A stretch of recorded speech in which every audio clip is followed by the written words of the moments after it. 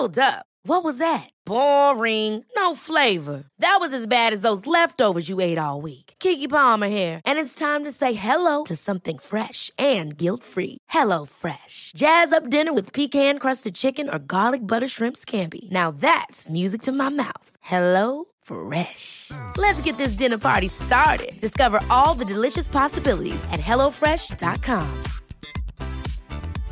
Imagine the softest sheets you've ever felt. Now imagine them getting even softer over time. That's what you'll feel with Boll & Branch's organic cotton sheets. In a recent customer survey, 96% replied that Boll & Branch sheets get softer with every wash. Start getting your best night's sleep in these sheets that get softer and softer for years to come. Try their sheets with a 30-night guarantee. Plus, get 15% off your first order at bollandbranch.com. Code BUTTERY. Exclusions apply. See site for details. Quality sleep is essential. That's why the Sleep Number Smart Bed is designed for your ever-evolving sleep needs. Need a bed that's firmer or softer on either side? Helps you sleep at a comfortable temperature? Sleep Number Smart Beds let you individualize your comfort, so you sleep better together. J.D. Power ranks Sleep Number #1 in customer satisfaction with mattresses purchased in-store. And now, save 50% on the Sleep Number Limited Edition Smart Bed for a limited time. For J.D. Power 2023 award information, visit jdpower.com/awards. Only at a Sleep Number store or sleepnumber.com.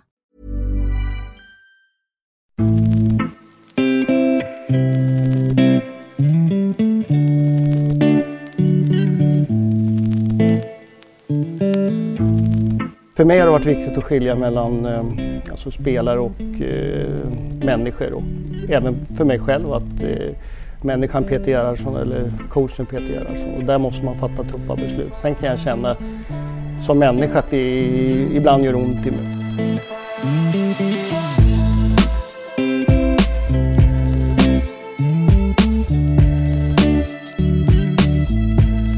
I den sista podcasten för 2017 så möter jag förbundskapten Peter Gerhardsson.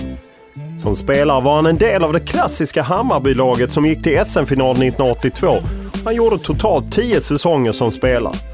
Det och mer från spelarkarriären pratar Gerhardsson om i extra materialet till den här podcasten. Tränarkarriären drog han igång i moderklubben Uppsala. Nästa utmaning var att träna Bälinge, och sen har han gjort det mesta inom svensk fotboll. Efter en lång tid i Häcken tog han över damlandslaget denna höst och har gjort avtryck.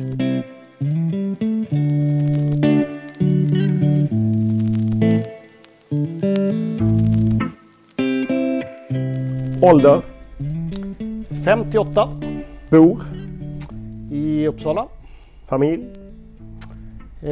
Gift med Linda och en liten kille, Kasper, 4,5. Och sen har jag 2 vuxna barn från ett tidigare förhållande, Andreas och Emma. Utbildning? Gymnasiet, samhällsvetenskaplig, 3-årig. Polishögskolan, GH, tränarutbildning och prov. Lön? Ja, jag förhandlar mig fram till någonting som jag är nöjd med. Så att, eller vi kan man säga förhandlar mig som jag är nöjd med. Så att. Bil? Tjänstebil, Volvo. Hobby? Ja, det måste ju bli musik, lyssna och gå på konserter. Språk? Ja, engelska hyfsat. 1 fras på spanska och 2 på franska, ingen tyska. Vem är enligt dig världens genom tiderna bästa fotbollsspelare? Genom tiderna så jag fastnar lite gammalt där på Johan Cruyff. Säger hård konkurrens med Dennis Bergkamp. Vilken är din största upplevelse i fotbollssammanhang? Ja, alltså jag har så många så att det jag kan ju säga när man var yngre så var det som när jag var med att vinna Gothia Cup en gång, och det var stort då, men det har nog blivit ännu större nu med Gothia Cups växande faktor i ungdomsfotboll, så att ja, det får bli Gothia Cup. Du har ju både varit spelare och tränare. Vilken skulle du klassa som din största merit inom fotbollen? Jag har vunnit något och kommit tvåa några gånger, men jag tycker när vi med Häcken här slog ut Sparta Prag i Euroleague, det var, eller med Helsingborg när vi slog ut Galatasaray bland annat. Jag gillar de här Europa-delarna, så att det får bli någon av dem. Utgå från att du har ett favoritlag. Vilket är ditt och varför? Hammarby har alltid varit, sen jag växte upp i Uppsala så varit Hammarby. Det var de som såg ut som rockstjärnor, så att Hammarby varit.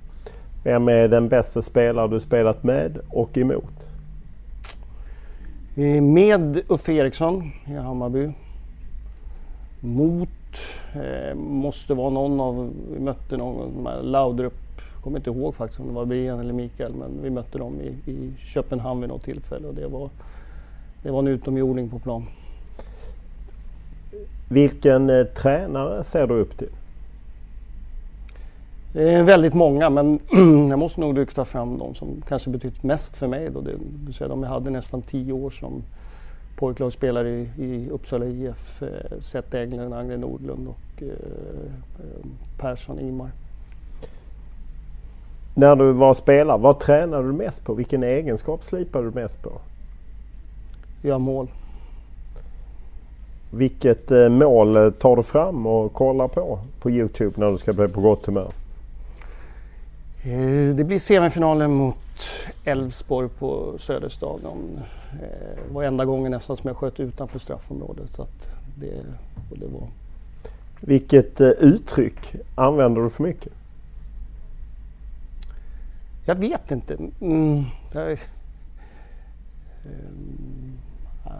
Jag hade någon sån här när jag var tränare. Det var någon som testade mig. Jag visste inte ens att det var jag som sa det. Jag tror att det var att det gör inget. Det var hela tiden när spelare missade. Så, då var det någon som, vem är det som säger det här? Det var jag, fast jag visste inte att det var jag. Så att det kan vara det fortfarande. Jag vet inte om jag har fått bort. Vad var du bäst på i skolan om vi rensar gymnastiken? Matematik. Vilken är din favoritsvordom? Satfläsk. När var du lycklig senast? Igår när jag kom hem från Frankrike och fick träffa min familj och min lilla kille. Vilken var din tuffaste kris? Det var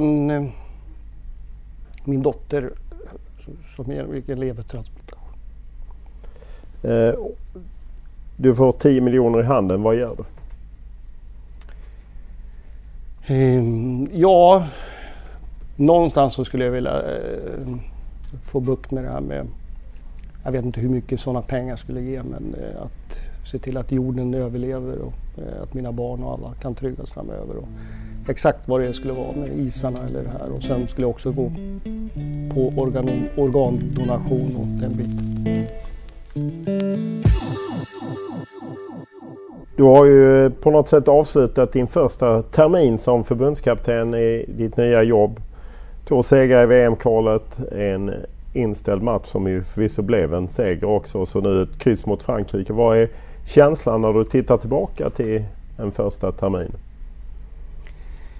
Första känslan är att det varit fantastiskt roligt och kul, och det är den som jag bär med mig nu när jag kommer hem från Frankrike. Att det var enormt roligt. Jag har haft kul. Det har varit en både ledargrupp och spelargrupp som har varit fantastiskt roligt att jobba ihop med. Så att jag har haft roligt, och det är en sån här sak som i alla fall för mig är viktigt, att man mår bra känsla. Sen finns det delar i hur vi har skruvat på olika taktiska delar. Framförallt jag och Magnus Wickman och Anders Eriksson som är analytiker, hur vi har fått träning och allting här att bli någonstans väldigt bra i matcherna. Så att det är många faktorer, men framförallt tycker jag att vi har haft väldigt roligt, vilket jag tror är en del i att man jobbar bra ihop. Du har ju tagit en del tuffa beslut nu. Olivia Skog med senast, men jag menar, Lisa Dahlqvist har fallit från och så. Hur svårt är det att på något sätt ta över, och så vissa som har varit givna plötsligt ska ställas åt sidan? det är ju någonting som man har med sig som tränare genom alla år. Det var väl tuffast kanske när jag var tränare i början av min tränarkarriär med Uppsala IF, min moderklubb. Liksom. Men sen har man vant sig vid det, och det gör att för mig har det varit viktigt att skilja mellan alltså spelare och människor, och även för mig själv att människan Peter Gerhardsson eller coachen Peter Gerhardsson, och där måste man fatta tuffa beslut. Sen kan jag känna som människa att det ibland gör ont i mig, och jag försöker alltid så mycket det går att prata med spelarna och försöker liksom, även om man inte kanske har några klara svar, men att det handlar liksom inte om att göra någon illa, det handlar inte det här. Så att det gör lite ont varje gång, men det är lika tufft när man tar ut en startelva som man sätter några på läktaren. Just när man tar ut på något sätt, kommer in ny och inte liksom har en relation med, det är ju en annan sak om man tränar en klubblag, så har man en ständig relation, men jag menar, du kommer in ny och har inte en relation med en del av de som varit givna, och så får de stå. Tar du kontakt med dem då, eller får de bara liksom acceptera läget? Jag tog kontakt med en del av de här som jag på något sätt förväntade mig kanske att de skulle ha en reaktion, så att det hade jag, utan att kanske ge några svar. Sen blev besvikelsen ändå stor från deras sida, så att det gjorde jag. Men det är väldigt många, och utgångsläget var egentligen för oss att nu startar vi upp med 23 nya spelare. Vi har liksom vi gick in med det här med det är klart att vi har tittat naturligtvis på spelare, landskamper och allting sånt där. Men när man gör en bedömning så är det någonstans att kunna vara ärlig mot sig själv och mot laget och mot alla spelarna, att man har tagit ut det man tror på. Så att, det var lite utgångsläget. Hur togs det emot när du liksom som första besked på något sätt ringer och säger tack, men inte just nu, vi bygger nytt? Det var lite olika. Alltså, ibland blir det tyst och ibland så hör man liksom att någon blir ledsen och nästan gråter och så vidare. Och ja. Men man måste ta sådana samtal också, det ingår också i det här. Och, det är aldrig, man kan inte säga att det är roligt, men det är liksom den tuffa delen av det här jobbet också. Vad är signalen till dem? Är det att det är över eller att det finns en framtid om de krigar på? Ja, alltså det är ju hela tiden, varje uttagning beror ju på prestation vad man har gjort, så att det är ju inte liksom att nu är ni borta för evigt, utan det är precis tvärtom, att i det här nu läget när vi tar ut en trupp så är det här som gäller, och sen kan det hända saker framöver, så att det är alltid kopplat till prestation. Om man ser de senaste 10 åren så den största spelaren på svensk damsida har ju varit Lotta Schelin, som är i osäkert läge. Vilken kontakt har du med henne? Jag har haft lite kontakt med henne, naturligtvis innan första uttagningen och hon mår, och sen har jag haft lite kontakt under tiden och fråga hur det går och allting sånt där. Så att Lotta är liksom en av de här spelarna som har presterat, precis som du säger, en av de största, och som vi naturligtvis hade haft nytta av om hon har varit frisk och i bra form under den här perioden. Och sen hoppas jag naturligtvis att hon ska komma tillbaka och kunna vara tillgänglig till nästa år. Och exakt var det hamnar, det får vi se här nu. Så att... vilket hopp har du att hon ska komma tillbaka och spela en roll i ett landslag? Ja, jag tror att hon kan, men nu har hon varit borta liksom, och för tiden blir ju också en faktor. Ju längre du är borta så måste du ta tillbaka, och i Lottas fall så handlar det liksom om en sjukdomsbild som gör att hon måste komma tillbaka till träning och allting. Och i första hand handlar det liksom om att komma tillbaka till Rosengård, och då får vi se det, och det kommer jag naturligtvis hålla koll på. Om man ser till Sverige så de senaste mästerskapen, silver i OS, även om det var extremt defensivt, man krigade sig till ett starkt silver, så var det ju 2 mästerskap och andra som inte riktigt nådde upp till förväntningarna. Det var det VM 2015 i Kanada och nu 2017 i Nederländerna. Vad står Sverige idag? Jag vet inte. Alltså man kan ju titta på ranking, det är ju ett sätt. Då. Man står 11 då, och vad jag förstår. Och så, kortsiktigt här var ju Frankrike som är 4, och de tycker jag vi matchade på ett bra sätt. Så att det är nog ganska jämnt, och exakt var man står det vet man inte egentligen för man möter motståndare. Och jag tycker vi stod upp jättebra här mot Frankrike, och det visar att vi nu kan matcha dem på bortaplan. Jag tror det var 22 matcher någonting som de har gjort mål på hemmaplan, och de gjorde inte det nu.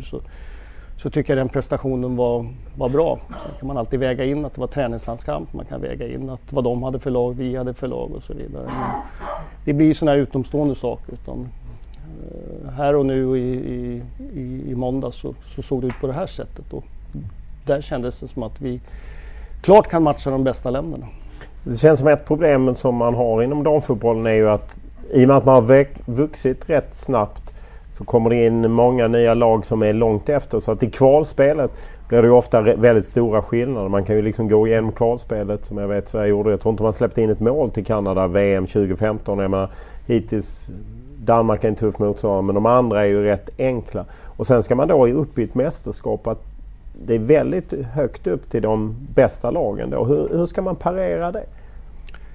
För det första så tror jag att det håller på att jämna ut sig. Om man nu tittar på hur kval och sånt ser ut så är det inte lika stora skillnader.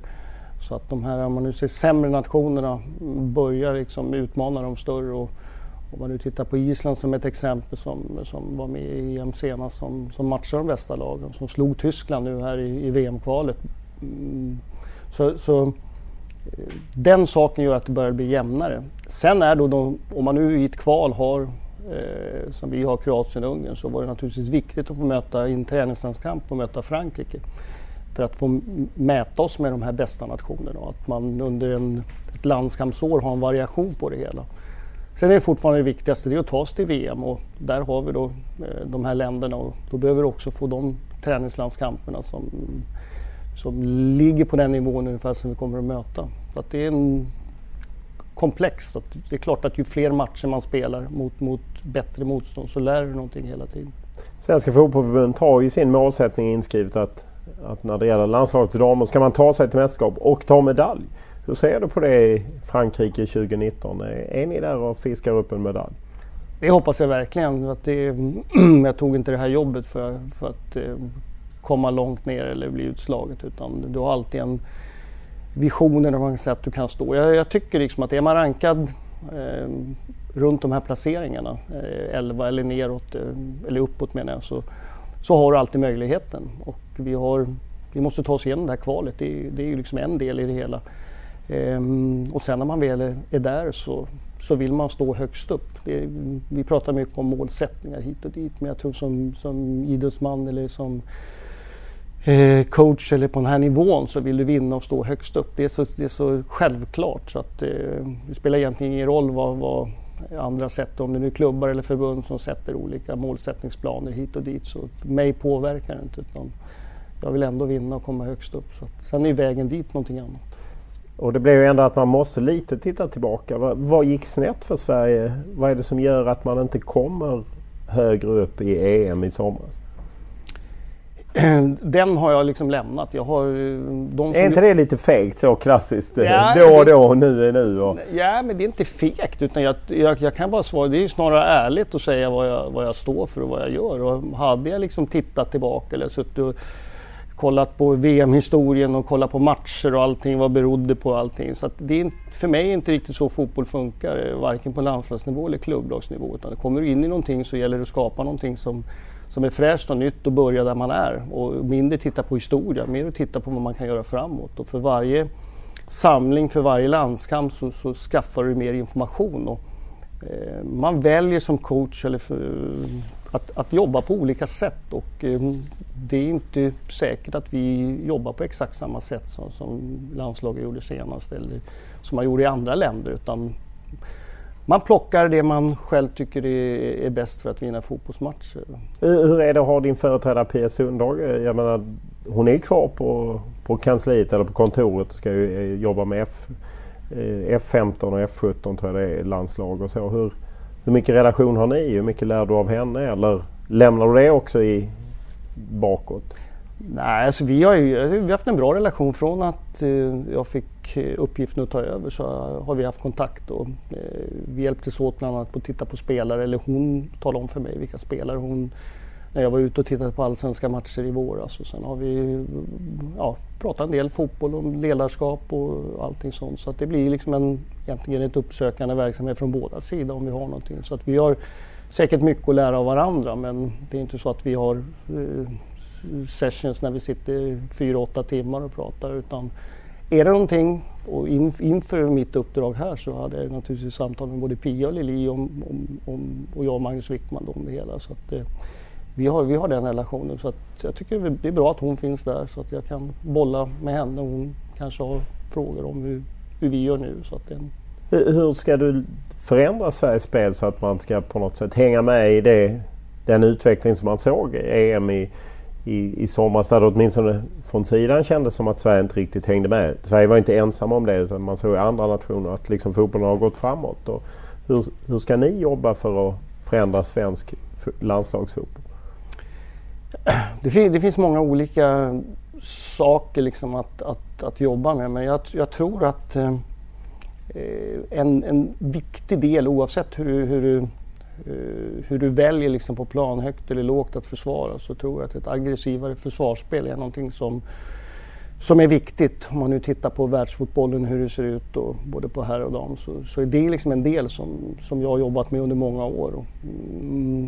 Så den delen har vi lagt in, och jag tycker att det aggressiva försvarsspelet är en del i modern fotboll, och du ska kunna göra det högt och du ska kunna göra det lågt, och det är någonting du får träna på, som jag tyckte vi fick bra träning mot Frankrike, att även om vi hamnar lägre klarar att försvara. Och sen är det en enormt viktig del i omställningsspelet, och där måste du våga spela ur situationer, och att det är inte alltid du kan ha ett vinna bollinnehav och så vidare, men då har en attityd hos spelarna att när vi vinner boll så spelar vi oss ur och går på en omställning, och exakt hur många spelare använder det kan variera beroende på motstånd och så vidare. Så tror jag att det är modet då att bli taktiskt skickligare när vi har boll. Vi har pratat mycket i svensk fotboll om att taktiskt skickliga försvarsspel, men jag tror att det finns enormt mycket att jobba med taktisk skicklighet i det offensiva spelet med tydliga roller och så vidare. Så att någonstans i det så försöker vi hitta rätt här nu i damlandslaget. Om man ser till, jag menar Kosova Asllani talar om att hon spelar samma roll nu som i klubblaget, fått en tydligare roll. Du har tagit med Maria Banušić som ju inte var med tidigare och som ju hade viss polemik, om man säger så, med Lili Persson och var ett svenskt landslag och liknande. Hur mycket känner du att det släpar efter, att det som har varit förr? För jag menar, är det ju ändå så att de har haft en relation till ett landslag även fall du är en ny tränare? 0%. Har du haft något snack med dem om det? Jag har träffat Maria har jag träffat liksom privat innan. Ja, för hon sa ju att ni hade haft ett långt samtal, berättade hon när hon var här bland annat, att liksom få reda ut det som hade varit. Någonting fanns det ju uppenbarligen, det kan inte vara 0% då, eftersom du sätter dig flera timmar med henne. Det tror jag inte du gjorde med alla de 23 spelarna. Ja, men det var innan jag började. Så att för henne, eller med henne handlar det mer om att prata fotboll och inte vad det som har varit, utan liksom, om vi ska jobba ihop, hur ska vi ha det och hur ser du på din roll i fotboll? Och det var ett väldigt bra samtal, och någonstans bygger det på att spelarna är människor, så det handlar om att veta lite vad de tycker och tänker och så vidare. De har en erfarenhet ifrån sin klubblagsfotboll och vilka roller de har, så att man pratar mer kanske sådana saker. Hur är du van att spela och vilken position och så vidare. Tycker du att du passar bäst för? Och om den samstämmer med min så har man ju nått väldigt långt. Och det samtalet har jag både privat med spelare, men jag har också på samlingar, att man diskuterar roller, hur de ska spela. Så att Asllani är liksom för mig ett exempel som jag säger, så länge jag har sett henne så jag tyckt att hon är en central spelare. Naturligtvis att prata med henne då om vad hon tycker. Hade hon tyckt att hon skulle vara på en kant och jag centralt, så hamnar man ju med spelaren på något sätt att det här kanske inte är det bästa. Så att det optimala är naturligtvis att spelare och jag, inte vad andra tränare har sett spelarna, utan när jag jobbar med dem så vill jag veta att våran relation eller våran syn på vad de ska spela är liksom överensstämmande. Nu blev det ju landskamp mot Frankrike, men för ett par veckor sedan så kom det ut att landslaget funderade på att strejka. De hotade med att bojkotta fotbollsskalan. Du var väldigt passiv där, att du inte sa så mycket kring det. Varför är det jobbigt för dig att på något sätt ta ställning för vad som kanske är rimliga förhållanden för dem? Kanske för att jag känner mig väldigt lugn i det hela. Jag var ganska säker på liksom att det skulle lösas. Och jag tycker liksom, med de relationerna med spelarna som jag pratat, så är det mycket kloka människor där. Och samma sak på förbundet, så är det kloka människor. Så att, men är det kloka människor som låter ett landslag spela ett helt år utan ett avtal? Alltså man talar om ett störningsmoment för herrarna, att de får höra om att tjejerna kanske ska strejka. Det är ett störningsmoment. Medan tjejerna spelar ett helt mästerskap med ett rätt mycket kraftigare störningsmoment. De har inget avtal. Alltså, ja, de får egentligen svara på om det var störningsmoment för dem under EM. Så där var inte jag med, men jag kan inte påstå att någon signal har skickats till mig under de här samlingarna mot Kroatien och Ungern eller att det har varit ett störningsmoment. Att det är klart att vi läser tidningar och att det skrivs och så vidare, men när vi väl har varit på träning och vi har pratat taktiskt, vi har haft genomgångar och allting, så har det inte funnits och man har inte visat någonting på matcherna heller. Däremot så tror jag liksom att spelare diskuterar saker, och det gör vi ledare också. Det kan vara allt från sådana här delar till privata saker. Så man har ju någonstans på fritid eller man kan säga utanför som man måste hantera delar. Men det har inte funnits någonting i det hela. Och, anledningen till att det tar så här lång tid, det vet inte jag, men det är ju två liksom parter i det hela, och det är inte alltid bara en part, utan när man nu lämnar över någonting, att nu tycker vi att det är så här, vad tycker ni? Så tar det ju lite tid. Och jag vet inte vad bollinnehavet var i det här, men det är någonting man kanske skulle kunna räkna upp, och då kanske inte är 90-10 till något, utan det kanske är 50-50, och då kan man ju alltid titta på. Och den vet både du och jag alldeles för lite om egentligen, men det skulle vara intressant att veta kanske. Ja, mer för dig än för mig kanske. Ja, men är det inte, det kan man inte tycka att, för det var just en passning som vi fick som bevakar det här, att det är för mycket åsikter, inga insikter. Man vill inte berätta någonting, utan man har ett avtal med landslagsspelarna som säger att de inte heller får berätta. Då blir det ju väldigt svårt, och åtminstone jag ser ju någonting skumt med det, men om man ser det principiella, att representera sitt land, ska det vara lika ersättning för herrar och damer? Jag tycker, om man börjar med min historia när jag växte upp och allting, så var ju jag drömde, jag kom aldrig till A-landslaget, jag drömde liksom att jag kom till OS-landslaget, men jag hade i min värld hade inte jag en tanke på att överhuvudtaget få ersättning. Jag hade ju varit jätteglad om jag får dragit på mig landslagströja, jag har fått gjort en A-landskamp för här, så att det är mitt utgångsläge. Sen om man börjar med ersättning så är det ju fortfarande inte landslaget som är din arbetsgivare, utan det är ju klubbar och så vidare. Sen kan jag tycka då att när man har förhållandevis jämfört med klubbnivå på här sidan låg ersättning, så tycker jag att någonstans så ska man väl ha ungefär samma, för att man representerar sitt land. Så det är ungefär samma. Kan vi koka ner det till att du tycker det borde vara lika? Ja, det tycker jag. Så att, men exakt varför det inte har varit så, eller om det är det så nu, det vet inte jag. Och det påverkar inte mitt jobb så mycket när vi har samlingar och allting, utan det är mer spelarna som måste vara nöjda.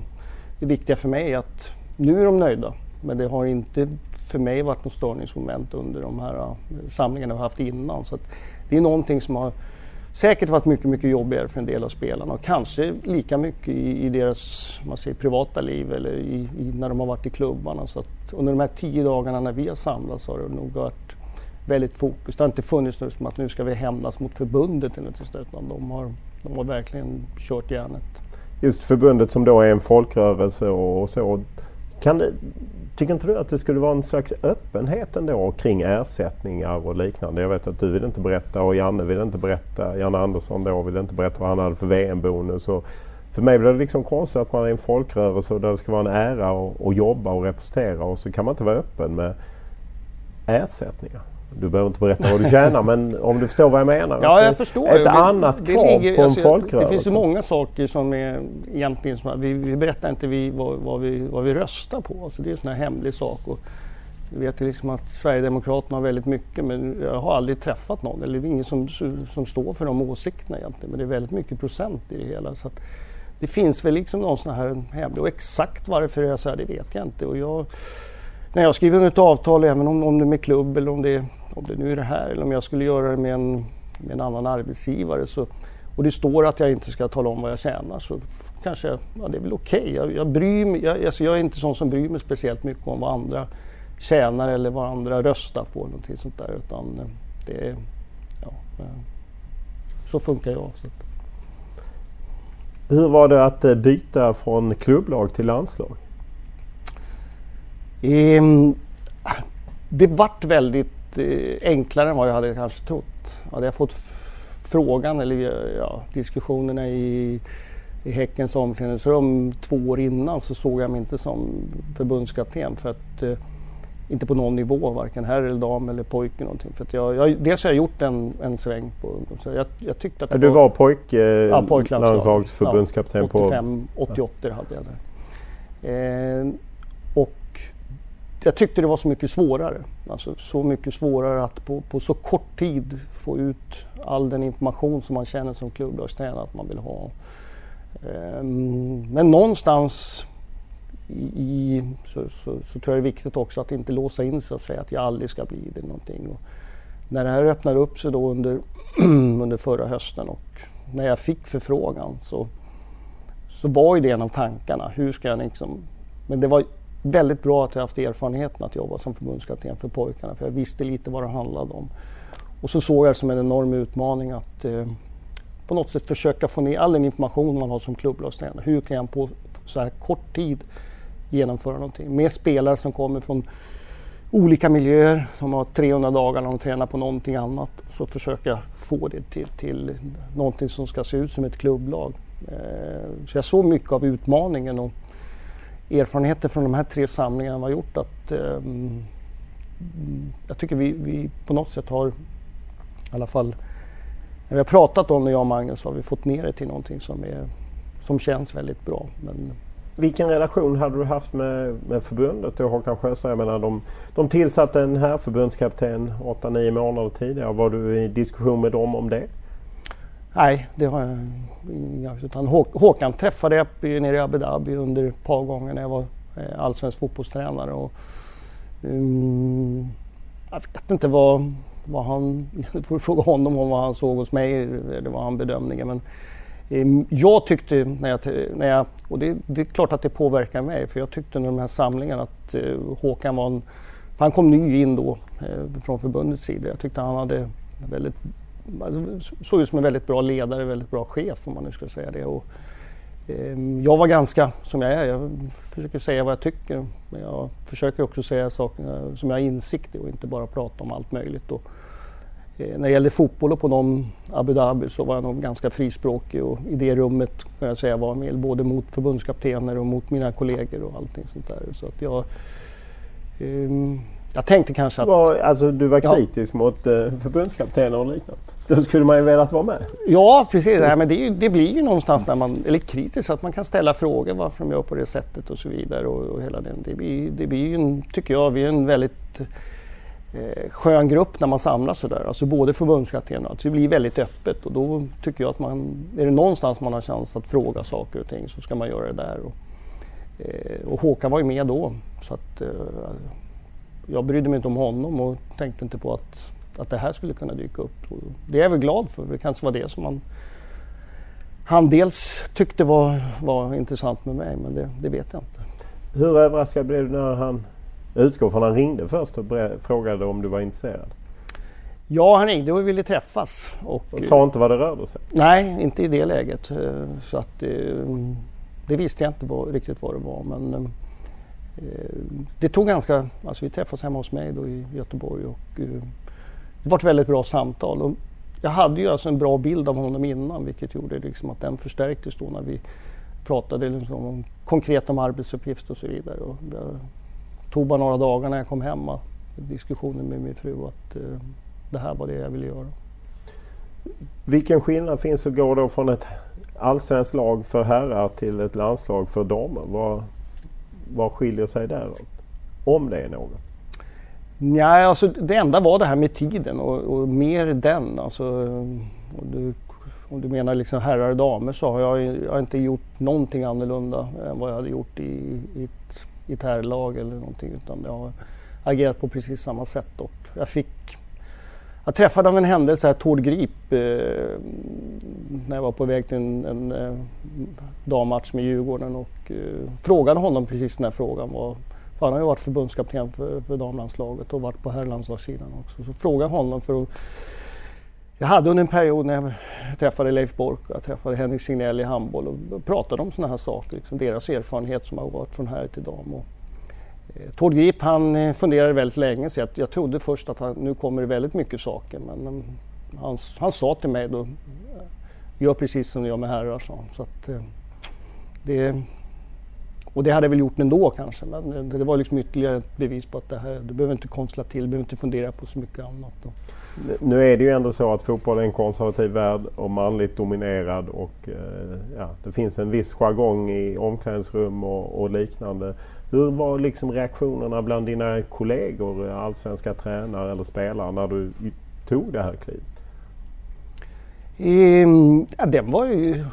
Den var helt väldigt positiv, måste jag säga. Och jag fick en av dem som jag blev väldigt glad över, det var Thomas Brolin som skrev liksom och gratulerade med sitt hjärta, som fortfarande skriver liksom. Jag tycker det kändes enormt roligt liksom, att en sån, man kan säga, ikon därifrån skriver liksom dagen efter, och så känner jag Thomas lite sedan tidigare, men jag tyckte det var, och bland de allsvenska tränarna så var det också väldigt gratulerande. Sen har jag min umgängeskrets bland de allsvenska tränarna, så att det har inte funnits någonting annat, tycker jag, i det hela.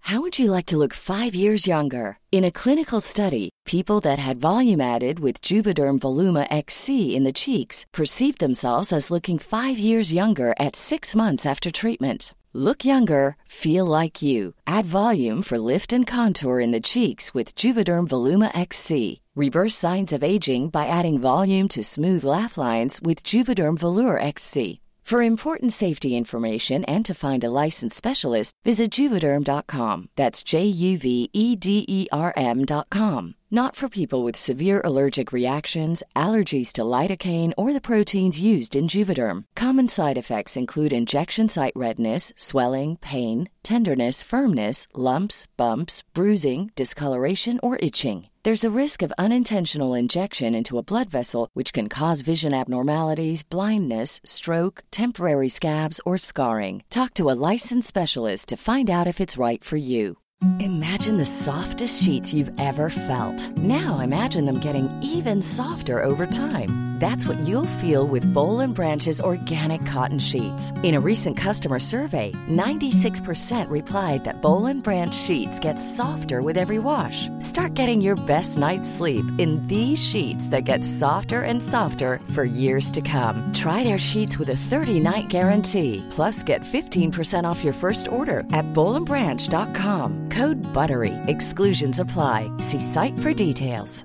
Quality sleep is essential. That's why the Sleep Number Smart Bed is designed for your ever-evolving sleep needs. Need a bed that's firmer or softer on either side? Helps you sleep at a comfortable temperature? Sleep Number Smart Beds let you individualize your comfort, so you sleep better together. J.D. Power ranks Sleep Number #1 in customer satisfaction with mattresses purchased in-store. And now, save 50% on the Sleep Number Limited Edition Smart Bed for a limited time. For J.D. Power 2023 award information, visit jdpower.com/awards. Only at a Sleep Number store or sleepnumber.com.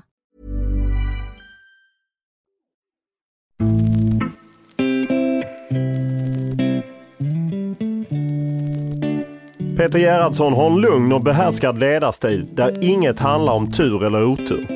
Erfarenheterna från sitt yrkesliv inom polisen har han kunnat dra nytta av som tränare.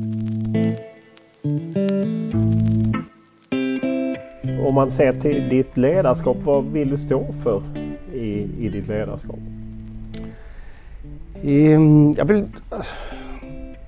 Jag har ett sånt här utgångsläge att jag litar väldigt mycket på människor, och jag vet, någonstans åker man på en mina ibland när man gör det, men att då handlar det också om att ge spelare ansvar, att de tar ansvar och lita på att de genomför det man ska, att man har en ganska öppen dialog eller kontakt med saker och ting, och att de ska kunna komma till mig om det är något problem, att de inte kan delta på någon träning eller på någon samling och så vidare. Att man på så sätt utgår ifrån människan och inte någon man säger, det har funnits så mycket att man ska skrämmas och hotas, och jag reagerar ibland på olika cyniskt som finns inom fotboll, att man säger att det är bra att vara cynisk. Och för mig, liksom, om man nu, jag googlade fram det, och det var det var någon gubbe som levde i någon koja någonting som inte litade på några människor. Att det är liksom därifrån kommer cynism. Och det handlar egentligen om att man inte litar på. Jag vill precis tvärtom, så vill jag lita på människor och på så sätt också känna att de kan lita på mig när det gäller att man egentligen ska kunna ta upp och prata om allting. Och på så sätt kunna prestera 100%. Sen ställer jag stora krav på prestation och motivation. Sen får de välja sina egna vägar att söka det. Så att, jag tror att på så sätt mer att individualisera, att man får vara sig själv, men se till att du gör ditt bästa. Och hur du får motivation och vad du söker i det får du, men se till att du är motiverad. Och framförallt passion är ett ord som det kanske är ett av de orden som jag använder mest faktiskt, för att jag tycker det visar på någonstans en lidelse för det man gör. Du är gammal polis, jobbade väl 20 år som polis. Vad hjälper det eller vad tillför det till ditt ledarskap? Eller är det en black om foten? Nej, men det är alltså lite så här kreativitet, eller vad ska man säga, att när man jobbade som polis så du vet aldrig riktigt vad som händer. Alltså, ett exempel är att du jobbar med olika människor och åker in, man kommer till utsättning och så ska man jobba med dig eller så ska jag jobba där. Så ska man, på kort tid så ska du jobba med en annan människa som du kanske inte känner så bra, och så ska man ut och göra ett jobb och du kanske i ett ingångsläge får ungefär samma uppgift, misshandel i en lägenhet. Men du vet aldrig hur det ser ut. Och, just den kreativiteten, att kunna lösa situationer ihop, tycker jag var det kanske mest intressanta med polisjobbet. Och att man kunde hitta olika lösningar, att man inte gör på samma sätt varje gång. Och, samarbetet med människor, att man ska jobba med olika människor och kunna lära sig att man fungerar på olika sätt. Så att det tyckte jag var mest intressant. I dessa tider med MeToo och så, jag menar, du har ju varit i omklädningsrum i 40 år kanske eller något liknande. Jag menar, spelare i Hammarby och sen ledare och så. Vad har du sett av det som kommer fram nu kring, eller vad har du upplevt av det liksom, oavsett om det är jargong eller trakasserier eller liknande? Nej, alltså när det är trakasserier har jag inte sett någonting. När det gäller jargong och den, så är det klart att om man nu säger att på den tiden, det händer ju så mycket i samhället och det finns ju någonstans en anledning till att folk gör saker och ting, och den tror jag är viktigt, ibland viktigare, men det finns alltid en förklaring. Om man tar som grovt som pedofil, så finns det liksom finns en anledning att man blir pedofil, och det är ju bland det hemskaste man kan tänka sig. Men jag tror inte på dödsstraff, jag tror inte på det, utan det finns liksom en anledning. Hur har den personen växt upp och hur har han blivit det hela? Så att det finns ju en miljöfråga i det hela. Och när det gäller liksom omklädningsrum och allting sånt, så tycker jag det har varit väldigt skiftande. Dels på vad man har varit i för lag. Alltså du kommer till en jargong som finns i ett visst lag, en viss miljö och så vidare. Och den kan nog rendera ibland liksom att vara ganska, om man nu säger, tuff. Liksom, humor är en sak och sen kommer vi in på ironi, och jag tycker liksom att älskar den här serien Grotesco, som jag tycker är fantastisk på liksom, att få in humor och ironi, och någonstans också det här att man vet inte riktigt, man mår lite dåligt emellanåt och så vidare. Och den här balansen är tror jag väldigt svår sen när man känner av en grupp. Alltså, om du skämtar om någonting som du själv tycker är roligt, och så är det 4 som skrattar där, så kan det vara 3 som inte tycker det. Alltså, nivån på det hela är... Och ibland så att man tar för givet att alla tycker liksom som de här som skrattar högst, medan några tycker att det här var inte roligt. Men ofta... Där bör man lära sig att uppfatta naturligtvis, så att man... Du har ju varit ledare under en lång tid, och jag menar, ofta säger man att det är lite en ledarfråga, eller ledare kanske inte alltid sett det som har skett eller velat se. Eller, alltså, kan du känna någon liksom ansvar när allt det här väller upp? Eller liksom, vad hände där? Eller vad gjorde jag där? Eller? Jag kan känna att en del kanske av man nu säger skämten som man har skrattat väldigt åt, de skrattar man inte lika åt. Man får en förståelse. Jag tycker hela den här debatten och allting är väldigt bra för att det gör att man alla får nog tänka till och framförallt vi män då liksom får nog tänka till på vilken jargong vi har och så vidare och jag kommer nog ifrån en omklädningsmiljö som emellanåt var tufft där jag får variera. Men det är också att det man hade kanske för och det jag pratar om, man utvecklas själv och alla människor tror jag på kan utvecklas. Så att har man nu stått still i 20 år så jag tror inte att om vi samlade de här gänget i ett omklädningsrum nu så tror jag inte, då pratar man inte på samma sätt. Och det har ju med ens egen utveckling på alla olika plan med jobb och vilka du umgås med och så vidare. Om vi tittar fotbollsmässigt så känns det som att du är en av få som lite går på tvärsen med Lasse Lagerbäck om hur man ser på anfallsfotboll eller så. Man läser lite gamla intervjuer och så. Ser du så olika som han gör på anfallsfotboll? 2 forwards eller inte och liknande?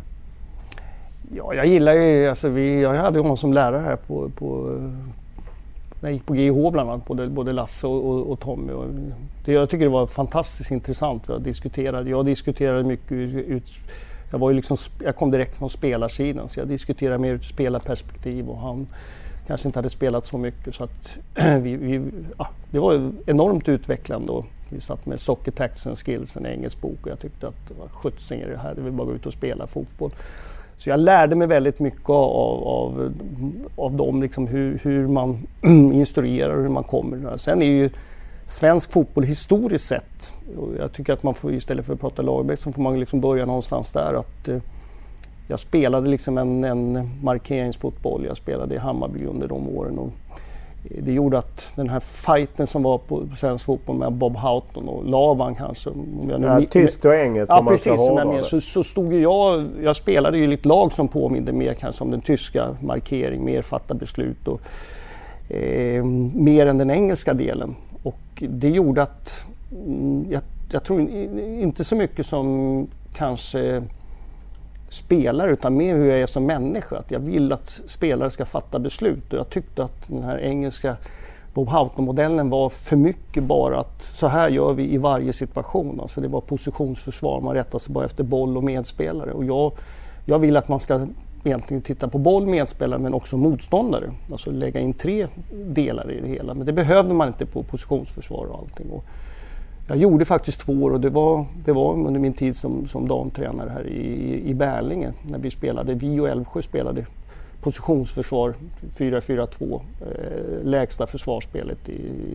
Alltså jag var damsidans Bob Houghton under den så att jag har gjort det hela. Men någonstans så kände jag utvecklingsmässigt att när motståndarna blir skickligare och kan passa så höll kanske inte den försvarsdelen riktigt. Då var jag nog mer tysk eller nederländsk eller spansk i mitt sätt att se på fotboll och började mer intressera mig för att vad gör vi när vi har bollen? Alltså svenskt med Bob Houghton och allting så handlade det mest om vad motståndaren hade bollen. Det var ju startade där, vi gjorde allt det. Man ska alltid sätta liksom det defensiva först. Medan man kan lika bra, tycker jag, prata om det offensiva först. Att utgå från att vi har boll. Sen kommer vi tappa boll och vad gör vi då? Så att det är mer en sån syn. Och jag vet inte, Lasse hade ju liksom en utbildningssituation till mig så vi gick igenom allting där. Så det är mer på den nivån kanske. Om man ser till just det att jag menar, du har haft Lasse och Lagerbäck och Tommy Söderberg, jag vet du har utbildat bland annat Micke Stare och Rickard Norling och säkert många fler. Att det känns ibland som det blir liksom ett rätt litet gytter, att man kanske ändå inte är så öppen för inflytande utifrån. Hur ser du själv? Ja, det var nog, jag tror att det har hänt ganska mycket. När jag utbildade, jobbade på förbundet så var det väldigt mycket styrt utifrån vad man skulle utbilda. Och jag kan ju så här efteråt se att vi utbildade kanske tränare som skulle visa att de var duktiga på att instruera. Och då var det oftast lättare i försvarsövningar. Och det var lättare i sådana här positionsförsvarsövningar att titta vad de kunde. För då visste ju vi hur det skulle se ut. Det skulle vara 8,5 meter mellan innerbackarna eller vad det nu var. Och då kunde vi liksom betygsätta. Vi kunde se hur de jobbade. Det var väldigt lätt. Så att vi kanske inte utbildade tränarna att bli kreativa, utan vi utbildar dem att strukturera och visa vad ni kan i de här övningarna. Jag tror dels att tränarutbildningen gjorts om och kommit in mycket mer, så att det har hänt väldigt mycket.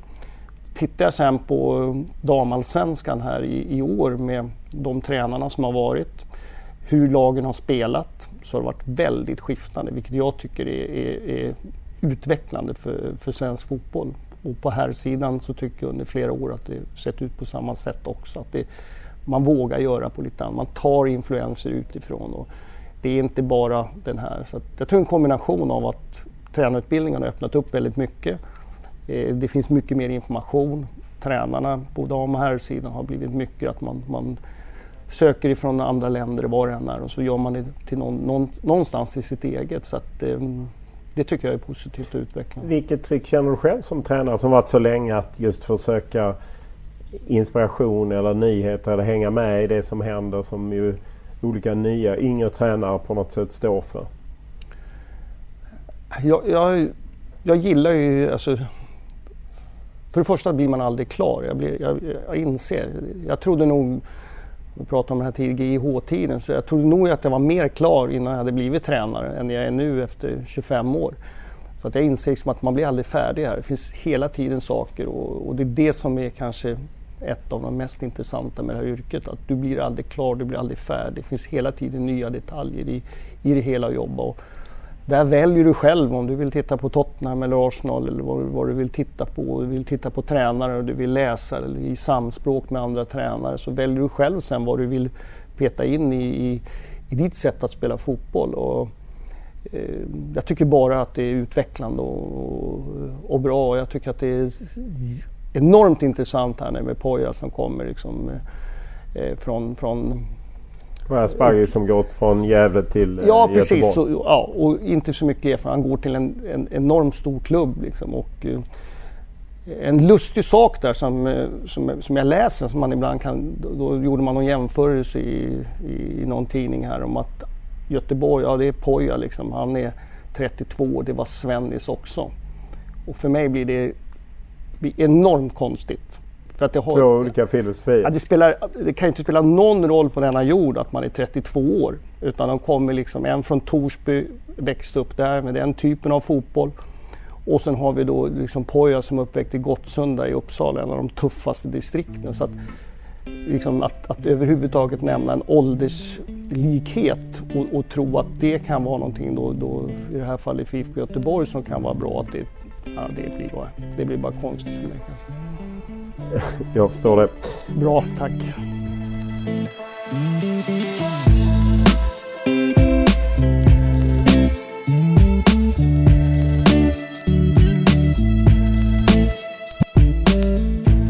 Totalt blev det 8 säsonger i Häcken för Peter Gerhardsson, där han bland annat var med och tog klubbens första allsvenska medalj, Stora Silvret 2012.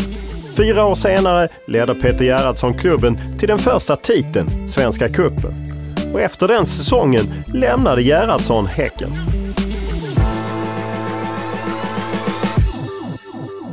I Häcken så verkade du och vann klubbens första titel. Tog dessutom en andra plats. Ni vann Svenska Cupen och sen en andra plats.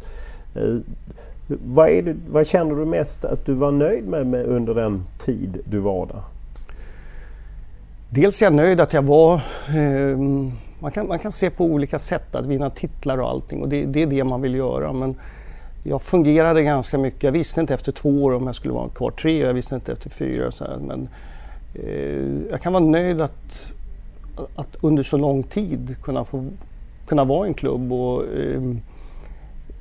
vi hade ju som målsättning, det var att Häcken skulle etableras i allsvenskan. Och, man hade åkt upp och ur och hit. Och jag fick göra det på mitt sätt, alltså det jag trodde på. Inte bara att någon annan sa åt mig att så här måste du göra. Och fick i spelsätt och sådana saker fritt. Och sen hade Sonny och jag då diskussioner om spelare och sådana saker. Men den delen tycker jag var väldigt intressant. Och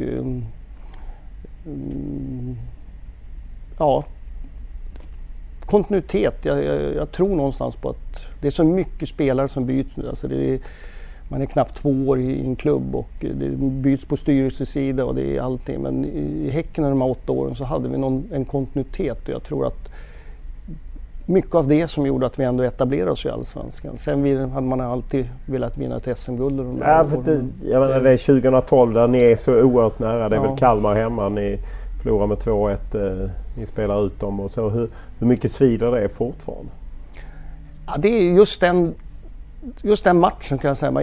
I mitt fotbollsliv så har jag aldrig varit med om en konstigare situation under matchen. För vi leder med 1-0 och det är 3 minuter senare tror jag någonting sånt där. Så ligger vi under med 2-1. Och det som hände under de 3 minuterna med straff och det var utvisning och det var allting. Det var så, någonstans visar också hur fotbollen är. Alltså den är inte logisk. Det finns det som är totalt ologiska saker som händer. Men ändå brukar du gå till val på att du inte tror på tur och otur. Nej, det gör jag inte. Och det var inte. Så att jag säger inte att det var tur eller otur. Men det är mer att det inte är ologiskt. Så att i de situationerna så kan man gå in och titta på att det här var ju liksom oskickligt. Och de situationerna fanns. Va? Men att vi jagar ju ibland med statistik, vi börjar laga logik och allting sånt även i fotboll, men fotbollen är inte ologiskt. Alltså och det tycker jag är en del av charmen i det hela, att det går att, nu tycker jag inte det här var någon bra, här hade jag velat haft logik men det fick jag inte. Varför på något sätt så trodde man ju då att ni var uppe och blev 2 och man trodde att nu tar de det här klivet, ni hade ändå förhållandevis bra resurser och stabil ekonomi. Varför blev det aldrig något SM-guld därefter? Efter 2012, man kan säga att om man tittar på olika, alltså vi hade 4 innebackar som inte var landslagsmässiga, men de stod för någonting som var väldigt viktigt. Och det började hända saker i klubben efter 2012, eller redan under 2012 på hösten, när det blev väldigt mycket arbetsbelastning på klubben, på alla positioner.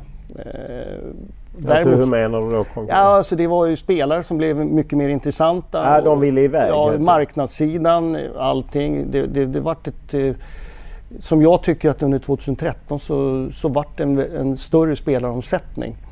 Och vi fick inte vara i fred, det hade vi fått vart innan.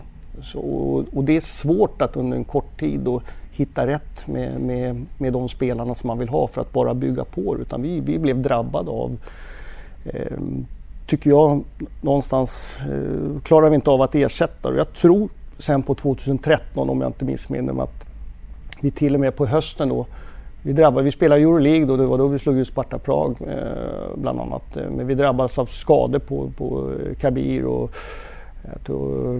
även andra forward på de positionerna. Så till hösten så tog vi in såna här kontraktslösa spelare, 2 stycken. Och på något sätt var det en signal att, tycker jag, att tar man in kontraktslösa spelare som ett lag som har kommit 2 året innan, så hanterade vi inte det här på det sättet. Och jag tror att det är flera klubbar som, jag tror i svensk fotboll, om man har vunnit eller kommit 2, för oss räckte det för att komma 2 som en mindre klubb då när det gällde intresse och sånt, så blev vi lite brandskattade på det hela. Så att, Var det ett skäl till att du sen till slut lämnar Häcken? För det känns ändå som att efter den svackan kommer ni tillbaka, ni vinner Svenska cupen och ni får kvala ut i Europa League. Men ändå har du liksom bestämt att men jag kliver av. Ja, jag gjorde det alltså, året innan där, så vad blir det, 2015, precis på hösten där, så hade jag en diskussion hemma och då sa vi så nu får det bli sista året. Jag ville göra någonting annat i min fotbollsliv. Och jag hade en diskussion med Häcken i januari bland annat, och om vi skulle förlänga i 3 år. Och Häcken ville ha ett långsiktigt på 3 nya år. Och jag var aldrig riktigt med på det, utan jag kände liksom att nu får det vara nog. Jag tror att som det blev under våren där med mycket skador, så även när vi vann Svenska cupen, så tror jag att när vi diskuterade så var det var ett ömsesidigt beslut, liksom, att det var inga hard feelings eller att någon kände någonting annat, utan det var liksom det här. Men ändå, när man lyssnar lite i Göteborgstrakten, lite att ni inte var helt kontanta när ni lämnade, skilde sig åt på hösten. Det var i din bild där. Häcken. Ja, jag tycker att vi var, alltså, det var inga problem så, utan det är alltid när det går sämre så blir diskussionerna kanske hårdare och framförallt internt då. Men jag tyckte att det var ingenting under hösten, utan jag tror vi var en match ifrån att komma 6:an, nu kom vi 10:an, så att det var väldigt mycket fokus på placeringen där. Och, så det var inget klang och jubel när du lämnade direkt? Jo, det var ju. Vi vann med 7-0 mot Falkenberg sista matchen. Så att, men det är klart att jag hade velat avsluta på ett alltså resultatmässigt bättre sätt. Och när vi gick in i 2016 så kändes det verkligen som vi hade chansen att kunna utmana. Men tyvärr ställde vi enormt mycket skador på våren. Och vi vann första matchen mot Elfsborg, tror jag var. Och sen hamnade vi i en riktigt dålig period. Och det var ju först när vi vann kuppen som vi var tillbaka med spelare och att vi på så sätt kunde göra en bra sommar. Sen lyckas vi inte under hösten heller, men då var det också en del nya spelare in, kvalitetsbra, men så att där har man väl haft en bättre avslutning, helt klart. Häcken verkar ju lite i lä även för man liksom tar en titel och så. Hur upplevde du det? Var det skönt eller hade du velat ha mer drag? Jag vet inte, alltså, jag tror att det ibland överskattas det här. För att det är ett väldigt drag inne i om man nu säger, i tränarrum med 5 tränare, 6 tränare med olika, ibland åsikter hit och dit, så är det ett jäkla drag. Och där spelar det ingen roll liksom, runt omkring. Spelargruppen, det är de du jobbar närmast med. Och, jag tror inte att, för mig personligen så har jag hög målsättning och det är de viktigaste delarna. Sen om det skrivs utanför så bryr jag mig faktiskt inte speciellt mycket om det. Det som är någonting som man naturligtvis bryr sig om, och det är liksom om det blir supporterhot och det blir sådana saker. Det är ju någonting som inte förbättrar liksom en situation varken för tränare eller spelare. Och där var ju liksom Häcken supporten, om man tar dem under, var ju fantastiska och underbara. Och, jag hade ju Tage som tyvärr avled här under året, som var alltså nästan personifierade liksom att så här är liksom att vara Häcken. Det var en väldigt bra liksom supporterkultur, och där vill man inte ha in någonting annat. Utan... Nej, vad man tittar då i exempelvis Stockholm eller storklubbarna Blåvitt också, att där finns ju ett större engagemang och väldigt många bra supportrar, men det finns ju även en del som vill påverka på ett annat sätt, vilket ofta leder till en omsättning på ledarsidan, inte minst i Stockholm. Även du har ju sett på nära håll i Blåvitt. Vad betyder det, tror du, för en klubbs möjligheter att lyckas? Jag tror det minskar, för att det gör att det tar liksom kraft och fokus ifrån det du ska göra, det vill säga prestera på plan. Både så att allting sånt där smyger sig naturligtvis ner i omklädningsrummet. Och, det är ju ingenting som ingen vill ha, inte på någon arbetsplats. Nu pratar vi fotboll, men om man tar andra branscher, så om det är journalist eller om det är på bank eller någonting, så tror jag alla skulle göra ett sämre jobb om man var rädd eller att man kände sig hotad, eller att de här människorna liksom valde en annan bransch som man skulle liksom, på något sätt sabotera. För det är egentligen det handlar om, ingenting annat. En bra supporter är någonting som stöttar. Och jag tror just det här supporterskapet, så jag känner ju, nu är jag ju som pratar om Hammarby, men jag är mer passionerad kanske Arsenal-supporter, vilket gör att jag är fruktansvärt irriterad och förbannad om jag sitter och tittar och har svårt liksom att den lidelsen, men det skulle ju aldrig falla mig in liksom. Det finns ju en gräns för att man sitter hemma och skriker själv, är ju mindre än att man ihop med andra börjar utföra våld eller hot mot Wenger och alla de här, eller mot klubben där, så att det är starka krafter i den här passionen att vara supporter, men man måste ju någonstans lära sig att dra gränsen i det hela. Du har ju tackat nej till Hammarby ett par gånger 2011-2013. Har detta varit en del faktor i att du har valt, jag vill inte jobba i en så stor klubb med de risker som finns? Jag vet inte att jag har tackat nej, men det kanske du vet. Nej, det är faktiskt som jag läste mig till att du hade... Vi pratar om förhandlingar kanske, och sen vet man inte om man... Tackat nej, men du har i varje fall talat med Hammarby vid ett flertal tillfällen där det inte har blivit någonting. Så kan vi väl enas om. Har det varit en faktor då att det är ett helt annat klimat att jämfört med att träna Häcken på Hisingen, att då träna Hammarby? Nej, det har inte varit någonting som jag har vägt in i det hela. Däremot så tycker jag liksom att det är väl mer när jag alltså ser som kompisar som det var Jörgen Lennartsson kanske inte inblandad i extremt, men att man påverkas av det. Men i mitt beslutsfattande så har det inte varit det. Och, när det gäller tränarjobb eller allting sånt så bedömer inte, jag måste göra en annan bedömning. Jag har spelat 10 år i Hammarby och jag är liksom supporter till dem och tittar på det och allting sånt där. Men när det gäller jobb så är det någonting annat. Då kan jag inte kolla på att jag vill träna Hammarby. Utan det jag ville som supporter när jag var 13-14 och bodde i Uppsala, det var att spela för Hammarby. Jag har aldrig liksom haft att jag måste träna dem. Det är någonting annat. Så att det är andra bedömningar som man lägger in. Vad är det har stupat på då, när du har gjort de andra bedömningarna? Det är väldigt massa olika saker. Det är som jag säger att det är en förhandling så att det inte alltid är säkert att det är jag som har sagt nej. Eller dem. Men så vi ändå diskussionen har varit och någonstans är någonting annat som har varit mer intressant kan jag säga. Att jag inte har hamnat någon annanstans utan nu har jag liksom under perioden i Häcken så var jag väldigt lojal liksom, och kände en ambition i den klubben. Sen var det väl någon period när jag visste inte riktigt var vi var på väg och då öppnade det upp för andra saker. Men i annat fall så har det varit en konkurrenssituation och när jag välde damlandslaget så kändes det som att det var det absolut bästa som jag i nuläget kunde jobba med och det var ett ganska enkelt beslut. Så. Hur många konkreta frågor har du haft från Hammarby?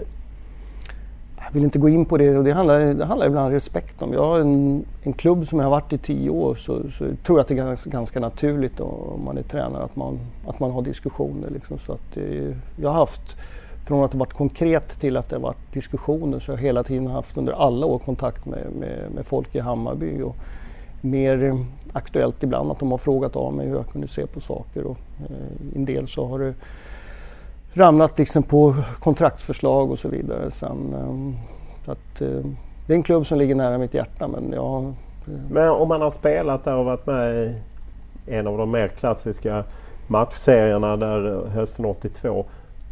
Finns ändå inte den drömmen att tänka leda ut Hammarby till framgång? Jag menar nu i och för sig inte Söderstaden utan Tele2. Men att det skulle leva kvar, liksom den relationen. Det är nya människor. Alltså det är inte någon av dem som jag jobbade ihop med. Det är helt nya människor. Lika nya människor i andra klubbar. Så att det finns liksom inte den... Är det bara support? Jag skulle vilja gå ut... Jag skulle vilja gå ut till Kentas låt. Liksom, det skulle jag känna. Liksom, så. Men när man har gjort det några gånger så... varje gång man gör det så skulle det vara häftigt naturligtvis. Men där kan jag känna att Joel Almens låt i IFK Göteborg är också häftig. Men just den liksom, känslan att gå ut där. Men nu stod jag ju som motståndartränare och rös även där då. Och då var jag tvungen att titta liksom, att nej, jag är inte Hammarby. Men just den låten.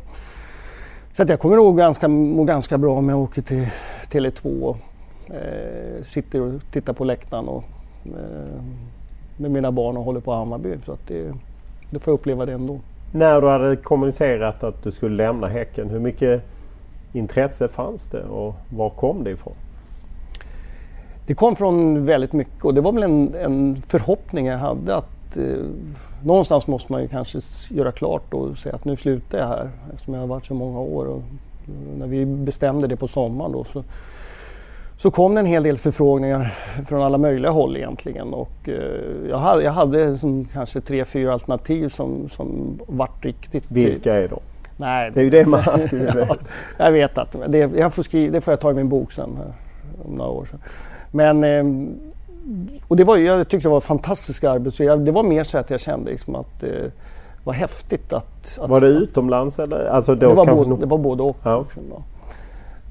Och sen när det här kom som kanske var det mest liksom, överraskande så kände jag liksom att det Pia och hon gänget hade gjort med landslaget tyckte jag det var liksom mer häftigt med damlandslaget än vad det någonsin har varit tycker jag.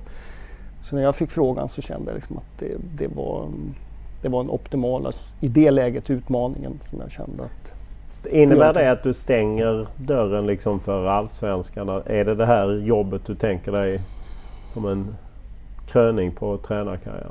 Nej, jag vet inte vad som händer. Utan det är väl mig som person, så jag vill inte stänga något, jag vill hålla öppet. Och jag funderar inte, jag är liksom 58, så jag skulle kunna börja fundera på pension eller någonting. Men eftersom jag inte drivs av pension utan av passion, så vet jag att så länge jag känner den här liksom suget och lusten att hålla på med fotboll, så vet jag inte när jag kommer att sluta. Men det vet man aldrig, det kan komma. Att jag är... Just nu så är det här jobbet det bästa jag kan ha, men jag vet inte hur det ser ut om några år. Stort tack för att du tog dig tid. Och tack själv. Tack. Det är ju ändå glädjande att höra att Peter Gerhardsson accepterar målet som förbundet har. Det vill säga att det ska bli medalj i VM i Frankrike 2019. Han har börjat resan och återstår om det blir medalj eller ej. Det här var också den sista intervjun för säsongen. Men vi är ju tillbaka efter årsskiftet. Först i vanlig form, det vill säga bara podcast. Och sen längre fram i vår blir det 8 nya filmade intervjuer.